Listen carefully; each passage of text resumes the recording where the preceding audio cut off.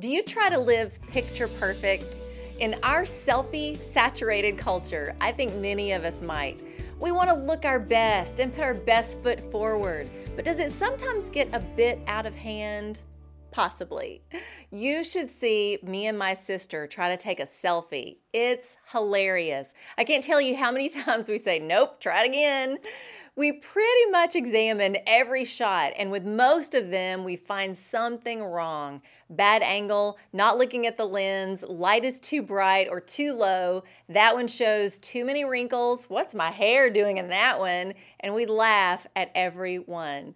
Once we tried to get a selfie in the airport, and I know we were causing a bit of a scene as we laughed and kept deleting our attempts. I know many of you can relate. Then once you get that shot, you might apply a nice filter to whiten those teeth and blur out a few lines. You know you do. Isn't that why we love apps like Snapchat? With the click of a fun filter, you can go from no makeup and crazy hair to looking radiant with flowers in your hair and stars floating around your face, perfect complexion, eyeliner on point, and lashes for days. We know that's not reality. Life isn't perfect, and the images of what we believe is beautiful can easily get distorted and far away from what is true beauty. We want to look pretty, and often we compare ourselves to standards of beauty and attempt to keep up with those standards. A friend of mine recently posted how exhausting it is to keep up and even maintain a certain beauty standard as a woman.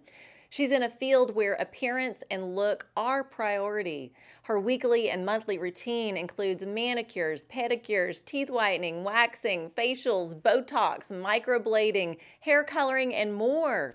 Not only is it time-consuming, it's expensive.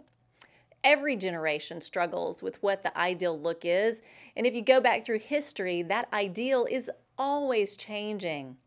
What's interesting to me is it seems to be how we are influenced as individuals and what we choose to embrace as ideal. In the mainstream media world of beauty and fashion, there's been a positive shift in advertising campaigns that highlight beauty in all colors, ages, shapes, and sizes. The focus isn't as much on an outward ideal image, but an inward strength and confidence, which is more about who you are and how you act and treat people. And doesn't that sound familiar?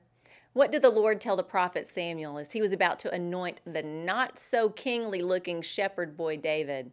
Man looks at the outward appearance, but the Lord looks at the heart.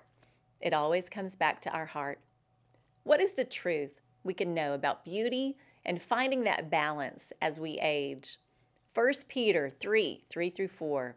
Your beauty should not come from outward adornment, such as elaborate hairstyles and the wearing of gold jewelry or fine clothes. Rather, it should be that of your inner self, the unfading beauty of a gentle and quiet spirit, which is of great worth in God's sight. Now with that, don't go throwing out all your makeup, jewelry, and hair extensions. Peter is saying, ladies, don't let all those outward things become your only focus. Remember your inner self. Don't neglect the hidden person of your heart. That's what matters. Cultivate a Christ-like character grounded in truth that shines love and gentleness to those around you. That beauty never fades. Listen, the wrinkles and gray will come and the numbers on the scale will go up and down. Fight it or embrace it how you will, with all healthy balance. But remember, the beauty that shines best, no matter the age, is what's inside. That's the truth. The world needs that beauty way more than a picture-perfect selfie. I'm Lori Klein.